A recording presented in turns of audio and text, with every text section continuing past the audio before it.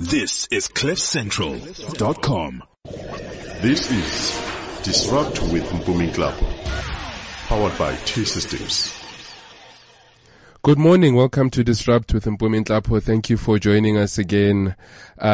Once again on the show, we've got a wonderful guest with us today. I'll introduce him shortly. If it's your first time listening to the show, on this show, we focus on disruptive and immersive technologies that are really shaping our country, our continent, and indeed the rest of the world. We speak to thought leaders and industry pioneers that help us to understand some of the conversations that are shaping the digital journey that organizations and ourselves as individuals are going on. Today with me in the studio, I've got Morné Becker. Morné joins me. He's the country manager and district manager for SADC for South Africa at NetApp. Morné, good morning. Thank you for joining me. Morning, Pumi. How are you doing today? Good in yourself. Very good, thank you. Morné, you've got an interesting background because you don't necessarily come from the technology space. Your grassroots education was in audit. That's auditing. correct. And you've landed up in the technology space, heading up a global, OEM, NetApp, systems integrator from a cloud and storage perspective. How did you get into this space? Yeah, to me, it's actually quite an interesting journey. Obviously studying auditing and starting out in a business field, but always had a very fond, affinity towards technology.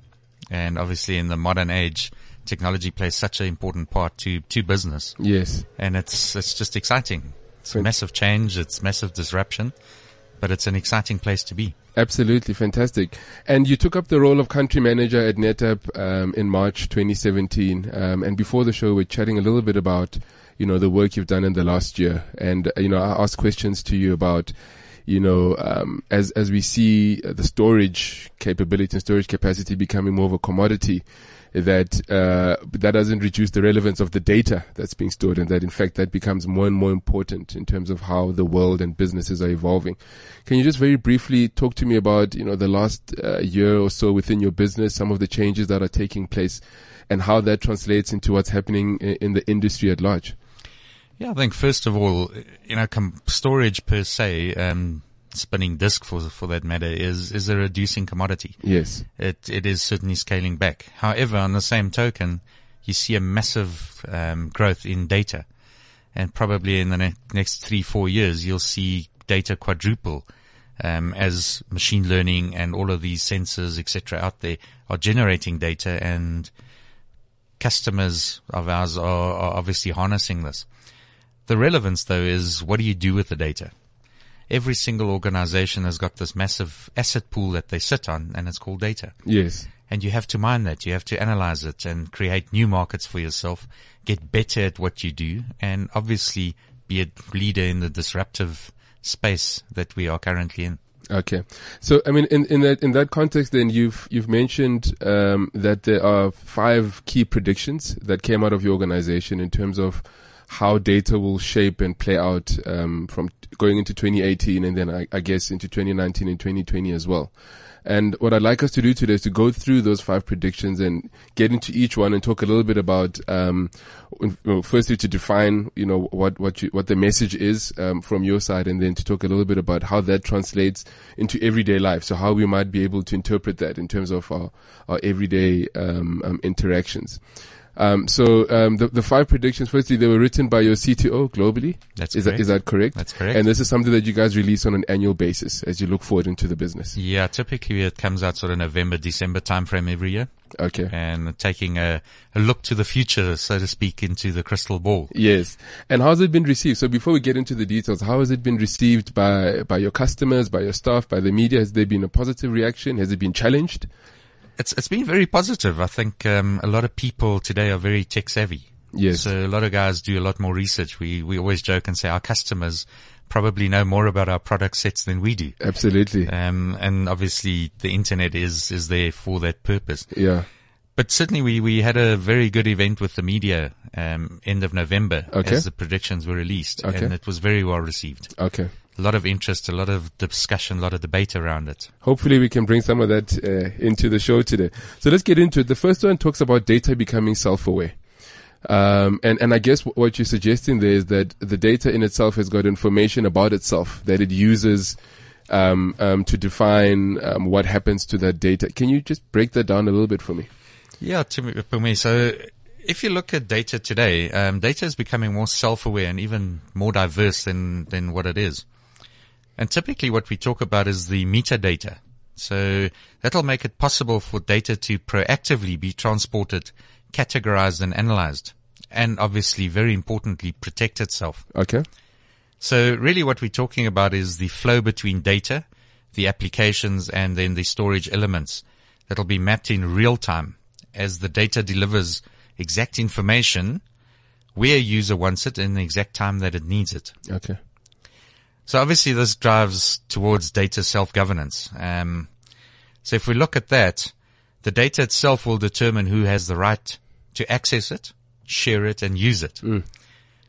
Obviously this has wider implications to external data when we talk about protection, privacy, governance, and us down in the southern part of South Africa, the sovereignty of our data. Yes. That we know where it is.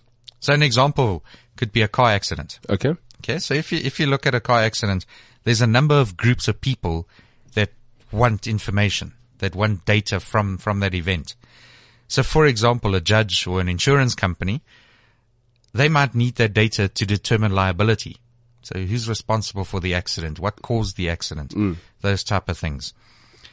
An auto manufacturer, so let's pick any of the big brands out there, they would want their data to optimize the performance of the brakes, other mechanical systems, understand if there is potentially a problem with internal mechanisms in the car. So some sort of diagnostic Correct. information about what happened prior, during, and after the accident. Correct. So if data is self-aware and it can be tagged, so it controls itself and who sees parts of it and when, so without additional time consuming, so centralizing the data, having somebody else analyze it and put out reports, essentially this can then speed up the whole process of determining how to subdivide, approve, disseminate the valuable data, Okay. and actually get to market much quicker. Okay. So does this suggest then that we're going to have big servers in, for example, autonomous vehicles, or in my fridge one day when it becomes, IoT enabled? I mean, what are the implications of this from a practical perspective? Well, I think that sort of rolls into our second prediction. Okay. And that's what we call virtual machines becoming rideshare machines. Okay. Now, as we know, virtualization is no new concept. It's pretty mature in the marketplace. But what we are seeing or predicting is that it'll be faster, cheaper, and more convenient to manage the increasing amount of data that's distributed in these virtual machines. So typically provisioned on web scale infrastructure, rather than obviously real machines. Yeah. So again, if we can bring a practical example, this is the old traditional conversation around buying a car versus leasing a car or using a rideshare. So things like Uber or Lyft. So by way of example, if somebody wants to haul a heavy load every single day, it'll probably make sense for them to buy a truck, right? Yes, for sure. However, if you only need a certain type of vehicle for a very short period of time, it's probably better to lease it. So, for example, a delivery vehicle to do 1 or 2 deliveries. And then if you look at somebody that merely wants to get from point A to point B, one time or maybe once or twice a month type of thing, the vehicle really doesn't matter. Whether I'm in a little sedan or a massively big SUV, it's just there for speed and convenience. So that's typically where you'd look at a rideshare option. And if we take that into the tech space, that is exactly the same type of thinking that applies in the context of virtual versus physical machine instances. So if you look at custom hardware, for example, so really massive infrastructure to run big enterprise applications. Typically it's very expensive, but it's there for a reason, for consistent and intensive workloads. So to make that physical or that investment in that physical infrastructure reads a real solid business case. So what if we can take that and put that into a cloud type environment? Okay. So I'm not talking your typical virtualization or infrastructure as a service, but really web scale infrastructure thought process. So if you look at that, and we compare that to a rideshare service, the user will determine and specify exactly what task needs to be done. And apart from that, the cloud provider or service provider will then figure out how to best do this. Okay. Is that similar to what we have today, where you've got like public cloud, private cloud, etc., or is this different? Is this an evolution of that? So it's basically an evolution. Okay. This is type of decision-making, infrastructure decision-making that will happen within any one of those forms of the cloud. Okay. And a typical example. So, if I'm running a large, division within an enterprise that we're planning to digitize or to transform digitally, how would this, prediction play into that? So what type of decisions would that allow me to make? Well, essentially what we're predicting is that the end user, Okay, or the customer in this sense, yes, will determine what tasks does he need for the application to perform. Okay. How it gets performed and where it gets performed is pretty much irrelevant to him. All he wants is the end result. And the implications then, for example, for my internal IT capabilities, is this something that they would enable, or is this coming straight out of the business? Because I know these are debates that happen regularly within organizations. A lot of it goes to more intense planning and tools that help you plan better. Okay. And obviously making better use of optimizing your infrastructural investment. Okay. So then what I understand is the more technical folks in the organization will be there to help with the planning, to make sure that you're able to leverage these services then as and when you need them. So they wouldn't necessarily be rolling out the infrastructure themselves. Correct. Was that correct? Correct. Okay. Then on to your third prediction. Data will grow faster than the ability to transport it. And that's okay, you guys say. What are you saying in that space? This is quite an interesting one for us. So obviously we all know, it's no big secret that data is becoming very dynamic. Yeah. Okay, we're seeing it being generated at unprecedented rates in the marketplace. And essentially what we're seeing is it'll greatly exceed the ability to actually transport it. So what this means is, instead of moving your data, the application and the resources needed to process it will be moved to the data. And obviously that has implications for new architectures. Okay. And we talk about edge and core and cloud in this space. Okay. So I want to pause there because, I'm a little bit lost there as well. So just can we break that down? So instead of moving the data to a central place, like a typical system does today, it goes into a database or a server or somewhere else, we're going to bring the application to the data. How would that practically happen? So let's take, for example, the autonomous car. Okay. Okay. So the autonomous car is driving down the freeway. And it's driving itself. And it's driving itself, and it's got 5-10 other cars around it, and it needs to sense where it is. Okay.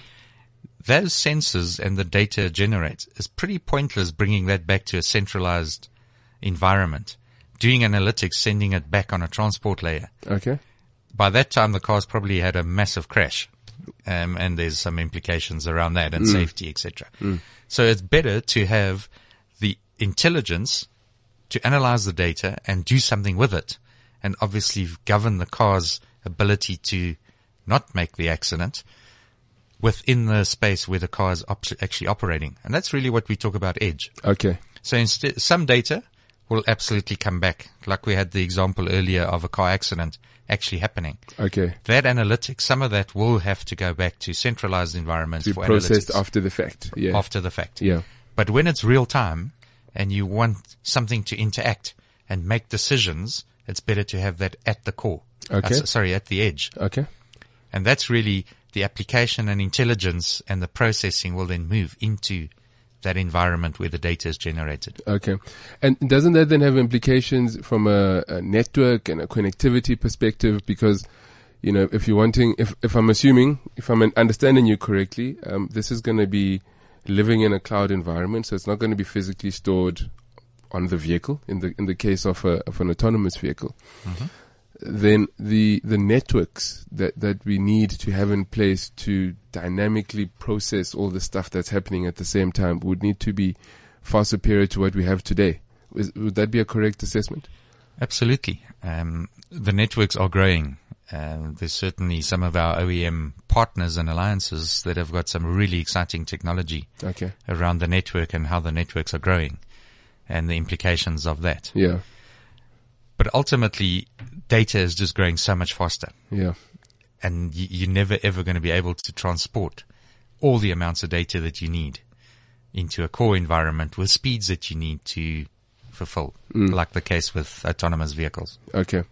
And then you were still just continuing in terms of, so as this data grows faster than our ability to transport it, with the understanding that, we're going to have to process, intelligence, we call it at the edge, but effectively it means wherever it is that decision has an impact, right? Whether it's a vehicle, spoke about a fridge, it could be a workload for an end user, but that happens right there in the instance. Mm-hmm. What are the other aspects of that prediction? Is there anything else pursuant to that? Not really. I mean, ultimately, it's about the data. Yeah. And to make it available where it's really needed. Okay. And to make sure that it's secure in that environment as well. Okay. Then the fourth prediction talks about the evolution from big data to huge data. Yeah, I like, IT people, we really like to coin new phrases. And with this will demand new solid state driven architecture. So I want to kind of hold off on the solid state driven architectures. We'll get to that. Let's talk about evolving from big data to huge data. What does that mean? What are the implications of that? So obviously, I mean, like I said earlier, we're seeing this massive explosion of data, and it's no new news for the industry. Everybody knows big data has been around for many, many years. Yes. And it's really how you harness that power of that data. The discussion we had prior to the show is it's pointless storing data and you do nothing with it. Absolutely. It brings no value to any organization, to any customer. And it's costly as well. It's very costly. Yeah. So you got to harness the power of your asset. And that asset is obviously is the power in the data. So by example, we've done some work with a company called Planet Labs. Okay. So in Planet Labs, we capture and we distribute over 140 satellites worth of data, imaging probably about 15 million square kilometers of the Earth's surface. Sure. So what does that mean? It's great. Yeah, we have all these fancy images and it's very nicely presented, etc. But actually the practical implication is we can take disaster relief teams and send supplies where we need it in the world. Pretty much almost real-time analytics around that.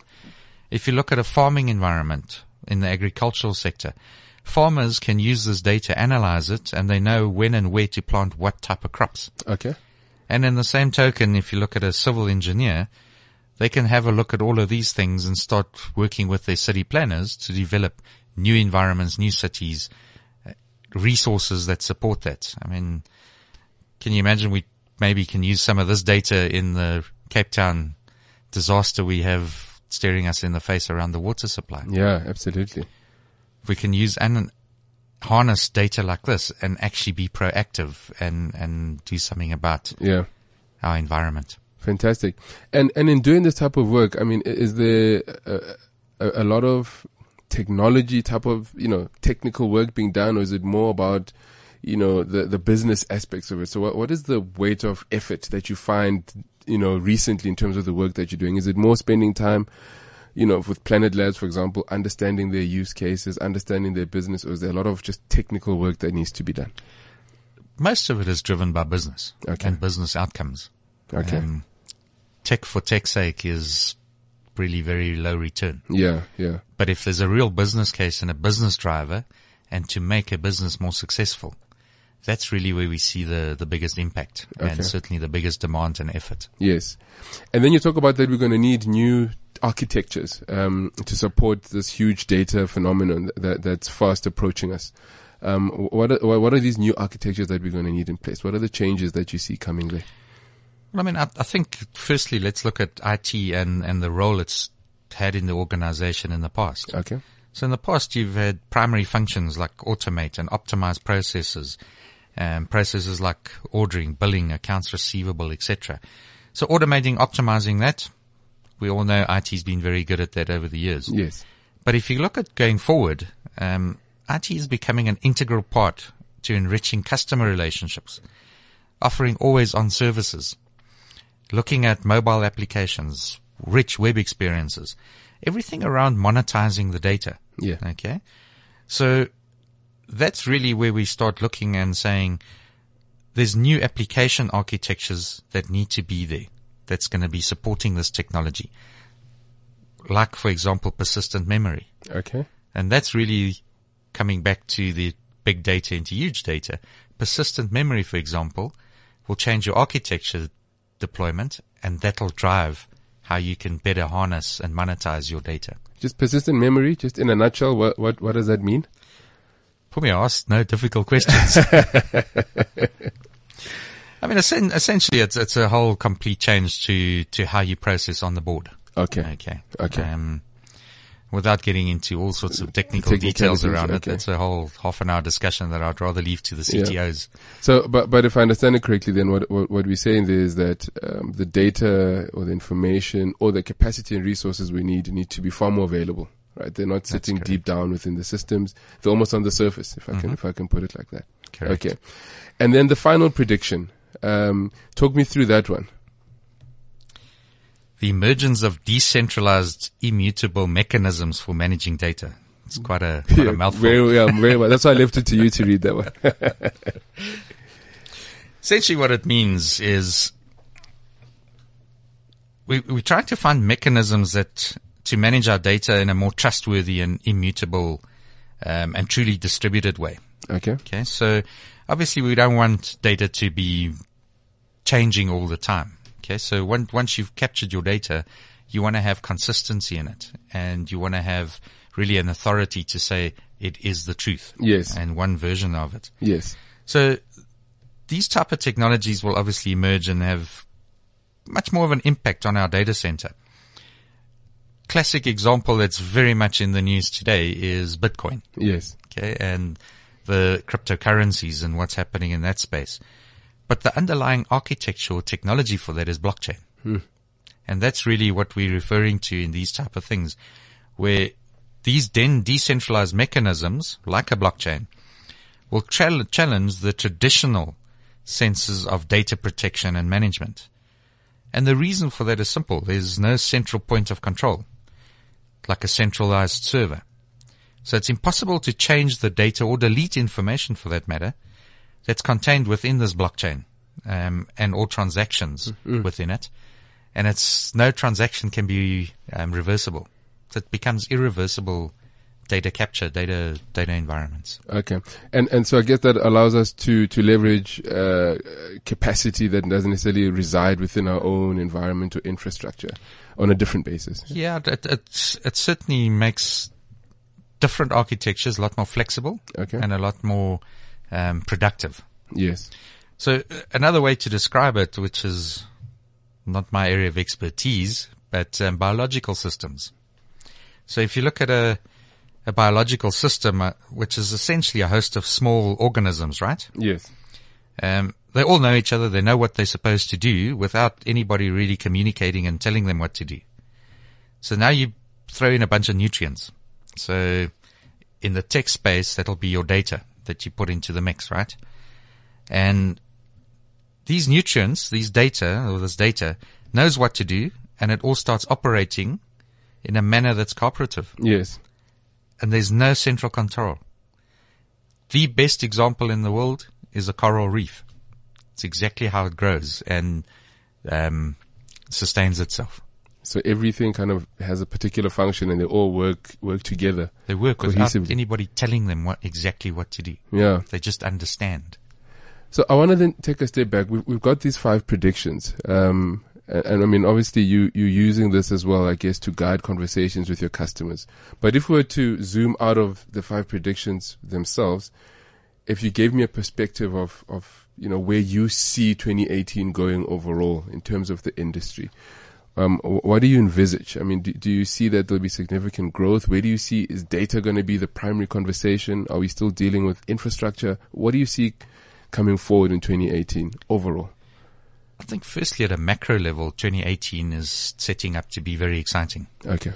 Certainly the sense we feel within NetApp and in our customer environments and our channel and our partner community, there's a very big buoyancy around the economy and potentially a very good growth spurt in 2018.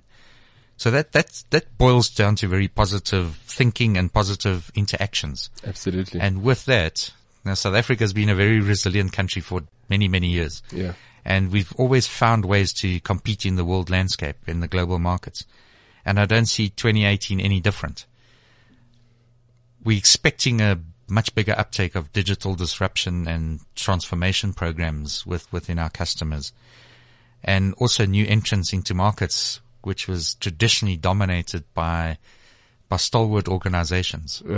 Which ones in particular? Yeah, I was going to ask. There's some very exciting banking entrants that are about to make their entrance into that sector. And it's challenging the status quo. And those are real disruptors. No legacy infrastructures, no legacy systems and applications. Yeah. And they're bringing some fresh ideas and some fresh new thinking around that. And I think that's exciting for the economy. It's exciting for the market. It's exciting for customers. Yes. And challenges, where do you perceive we will still have challenges that we still need to resolve, particularly from the tech space or the technology space? I think one of our biggest challenges in South Africa is obviously skills. And how do we accelerate our skills development and our required resources, specifically in the tech space. Yeah. And that's a big investment that the whole of South Africa in customers and OEMs like ourselves need to make. Okay. To develop and accelerate that. Yeah. I want to just chat to you a little bit. Gartner last year released their tech predictions for 2018, and I did some work just looking into some of the things they were saying. They focus on augmented reality, AI, IoT, and a few other topics. How are you seeing the development? Because obviously you guys play at the infrastructure level, so you kind of would be the custodians of a lot of, if AI is going to happen, it's going to sit on your infrastructure at some level or other. How are you seeing development of some of these trends? So let's start with, Internet of Things, very topical, a big topic in 2017. I think even into 2018 we'll still see a lot of conversation around it. Are there a lot of projects being initiated in that space by your customers, or is it still something that's pretty much at the conversation level, a lot of work still to happen? What are you seeing there? No, there's a lot of that happening. Okay. IoT per se is not new. Yeah. It's been around for a number of years. Mm. And certainly, there's a lot of projects and a lot of activities around that. Okay. Especially in the manufacturing space, the mining environments, even security space, physical security space. Yes. There's certainly a lot of those projects that are already in the mix, and some customers have already implemented quite a few of those initiatives. And has it accelerated, or is it still at similar levels to what it's been in the past? Or are we seeing a bigger uptake now that it's become so topical? I think it's becoming a heck of a lot more mainstream. Yeah. So there's a lot more uptake. Okay. There's a lot of things happening in the space. It's moving fast. Yes. And then artificial intelligence and augmented reality, that space, what are you seeing there? Yeah, so AI I think is sort of touching the surface at the moment. Mm-hmm. What we're seeing and certainly the customers we're talking to. There's a lot of people that are feeling this out and understanding how it's going to play an impact and so on. I think from a NetApp perspective, we'll probably see quite a significant amount of projects kicking off in the next 12 to 18 months in the AI space in South Africa. Okay.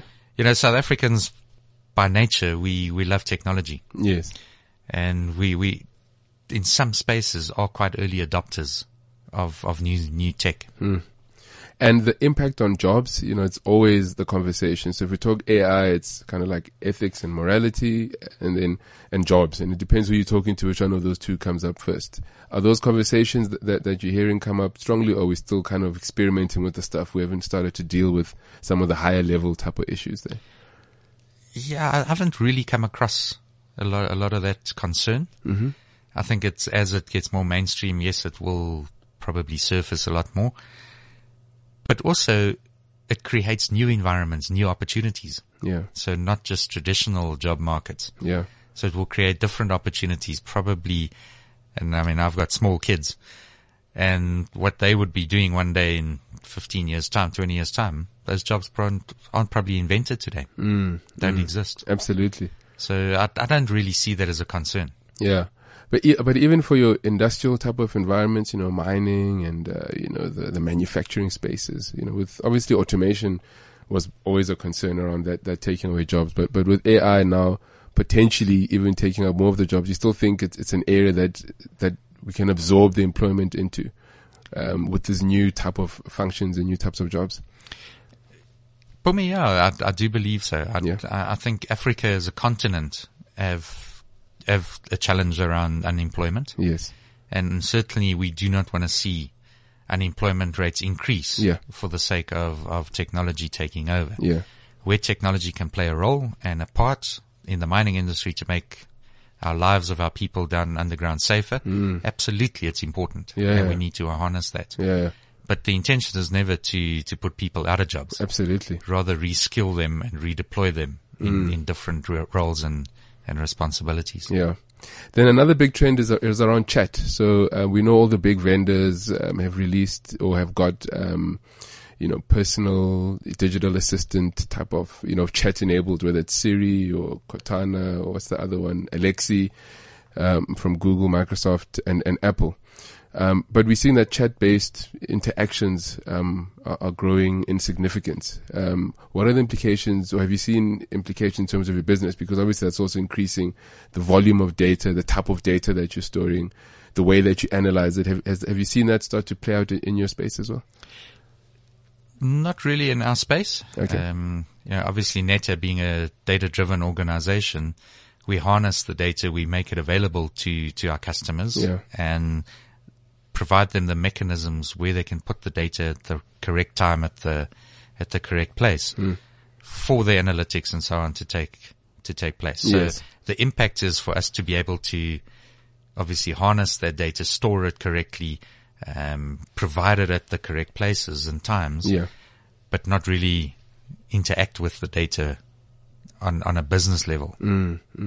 But just generally from your perspective, I mean, do you see that there'll be a significant growth in chat, chat-based, when I say chat, voice based interactions with technology or with systems? What's your sense on that? Well, it sort of comes back to your customer relationship and your enhancement of the customer experience, right?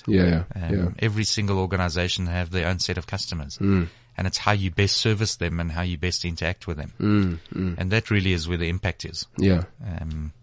And if it makes business sense and it adds value and it enhances your customer experience and make your customer more loyal to you, absolutely it's going to have an impact and it needs to be looked at. Fantastic. So can we talk a little bit about then your business? Where, we've spoken kind of where you guys see the landscape playing out. You've been, running the organization now for close to a year. What do you have in place? I mean, I know you said there's a big focus on partnering, and focusing on your channel in 2018. So what's happening overall within your business? Yeah, I think it's an exciting time for NetApp. We almost see ourselves as a new startup, although we've been around in the industry for a very long time. In fact, this year we celebrated our 25th anniversary worldwide. Fantastic. So not a lot of tech companies can brag about that. Yeah. But essentially it's for South Africa and Southern Africa, it's very exciting. We are 100% channel driven business. So we support our channel. We develop our partner landscape. We make sure that our partners are fully enabled to not only sell our technology, but also support and service it. Okay. And that's obviously important. We do not compete with them in the market space. Yes. I think that makes it exciting and attractive for the channel to want to do business with NetApp. And certainly from a customer perspective, we see a lot of loyal customers out there. Customers that are very proud to be associated with NetApp. Yes. And have you seen a change in the profile of your partners or your customers? With this disruptive energy coming into the industry, are you seeing different people asking you, inquiring about your services, or is it still of course there'll still be the traditional players, but I'm more interested in at the edge. Have there been kind of different conversations that you're having? It's actually interesting you asked that question. One of our channel partners is specifically in that space. Okay. And they've had engagements with probably 10, 12 new entrants, new digital disruptors. Yes. That have got very exciting stuff, things we can't really talk about just yet. But as they evolve in the next 3 to 6 months, certainly we can share that with the media. Yeah. And the audience at large. But yes, we are seeing some newer players, some niche players that offer some very interesting development and AI and those sort of things to customers. Yeah. And is that challenging your thinking? I mean, naturally, obviously you want to gear yourself for what's happening in the future, but are you having to approach the way you do business differently within that? It definitely changes our philosophy. I mean, our whole team is going through a metamorphosis of changing from traditional IT infrastructure players to a data-driven, data-central organization. So that creates a big change into our way of thinking, and bringing business and data more relevant to the conversations we have on a daily basis. Yeah. And then I know as well, you focus not only on South Africa, but on SADC. So, the countries bordering South Africa. Is the dynamic very different in those countries, or very similar? How is it playing out? A lot of the needs are very similar, and in some cases probably exactly the same. Okay. I think typical sort of thing that we see is people are hungry for technology. They're really hungry to make a difference. Yes. And there's a lot of disrupting factors in those countries that are embracing the technology. Okay. So we see, I think it's equalizing. So with technology, it's kind of, I guess, bringing those bridges in terms of differences a lot closer together. For sure. And obviously within that space, when you look at the network infrastructures and the carrier businesses, it makes it a lot easier. Yeah. So cloud technology, cloud adoption, the landscape in SADC is hungry for that. Yes. And they're ready to embrace it. Okay. And just very quickly, we spoke earlier about, the likes of Amazon, of Google and Microsoft, bringing these hyperscale cloud capabilities into South Africa, so onto the continent, starting with South Africa. What are the implications of that for a company like NetApp? Is it a case of leveraging what they're bringing in? Is it more competitive pressure? What does that imply for you? So for me, for us, it's very exciting. NetApp is one of the few OEMs that actually has a cloud-first strategy. Okay. So if you read up what we do with AWS and Azure, those are two massive alliance partners for us globally. And just recently, end of last year, we launched NFS as a service within the Azure. NFS? NFS as a service. Okay, what's NFS? So your native file servers. Okay. In Azure. So natively, you can buy today any of our NetApp on-prem solutions that you would traditionally have bought. You can buy that natively in the cloud in AWS or Azure. And we've also extended parts of that into the local economy with local service providers. So for NetApp, we embrace the cloud. We're absolutely excited for AWS and Azure to be coming into South Africa and offering their services here. Okay. They are very strong alliance partners for us. And we absolutely support the customers that want to move into that space. Okay. So it's a partnership environment. It increases your capability to provide your products and services. Correct. Okay. We've come, pretty much close to the end of the show, and I just want to wrap up with a couple of questions. I'm pleased. What pleases me, I guess, is that a lot of the things that we're seeing globally in terms of trends are very much applicable to us here in South Africa and on the continent. So although we might talk about autonomous vehicles or whatever, but fundamentally what you're saying is that data becomes a currency in effect, and a very important currency that we need to take care of. You know what I mean? And I think whether we're dealing in the agricultural space, in the technology space, whatever industry we're dealing with, to be cognizant of the data we're generating and how we leverage it becomes critically important. Would you agree with that? Totally. Correct. Yeah. Okay. So 2 questions then. You run SADC, you run the South African, concern for your organization. What is your vision then, within that context for South Africa and for the continent? What do you see in the future? Like I said earlier, I think it's a very exciting time for NetApp. We've got a fantastic team in South Africa and in the continent. And it's really leveraging what we're doing with our partner landscape, what we're doing with our alliances, and bringing that to the customers and enabling them. And we're in a very exciting digital transformation, digital disruption phase. Yes. Where I think we can have a massive impact and help our customers really transform. Okay. And I mean, you mentioned digital disruption. Your definition, your personal definition of or what it means to be disruptive, or what digital disruption really means, what would you offer? Well, I always say, rather be the disruptor than being disrupted. Yeah. so change the way you think. You know, don't let legacy bog you down. Yeah. There are mechanisms out there to transform your business, to enhance, to really embrace the customer. Because our customers embracing their customers makes for a successful chain. Yeah. And really it's about users today. We're so used to instantaneous communication, instantaneous this, and we want everything at the push of a button. Yeah. And that is transforming into the business landscape. And that's really the biggest challenge, I think, for digital transformation, is to bring that into a environment that the customers will enjoy doing business with their suppliers. Fantastic. Thank you very much, Monet. Monet Becker, the MD, country manager for NetApp in South Africa, and also the regional director for SADC. Thank you very much for joining us, talking about their predictions, their 5 predictions for 2018, and how the data landscape will shape how we do business, and I guess how we interact with everyday things. We spoke about autonomous vehicles and how having that data and information available at the edge, which means in that moment, becomes more important going forward than having these large monolithic systems that process, the data after the fact. Thank you so much, Monet. Thank you for joining me.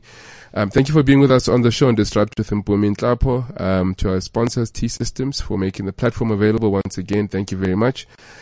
We look forward to having you once again joining us next week on the show, Disrupt with Mpumi. Have a wonderful day.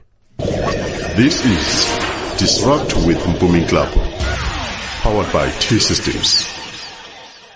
This is CliffCentral.com.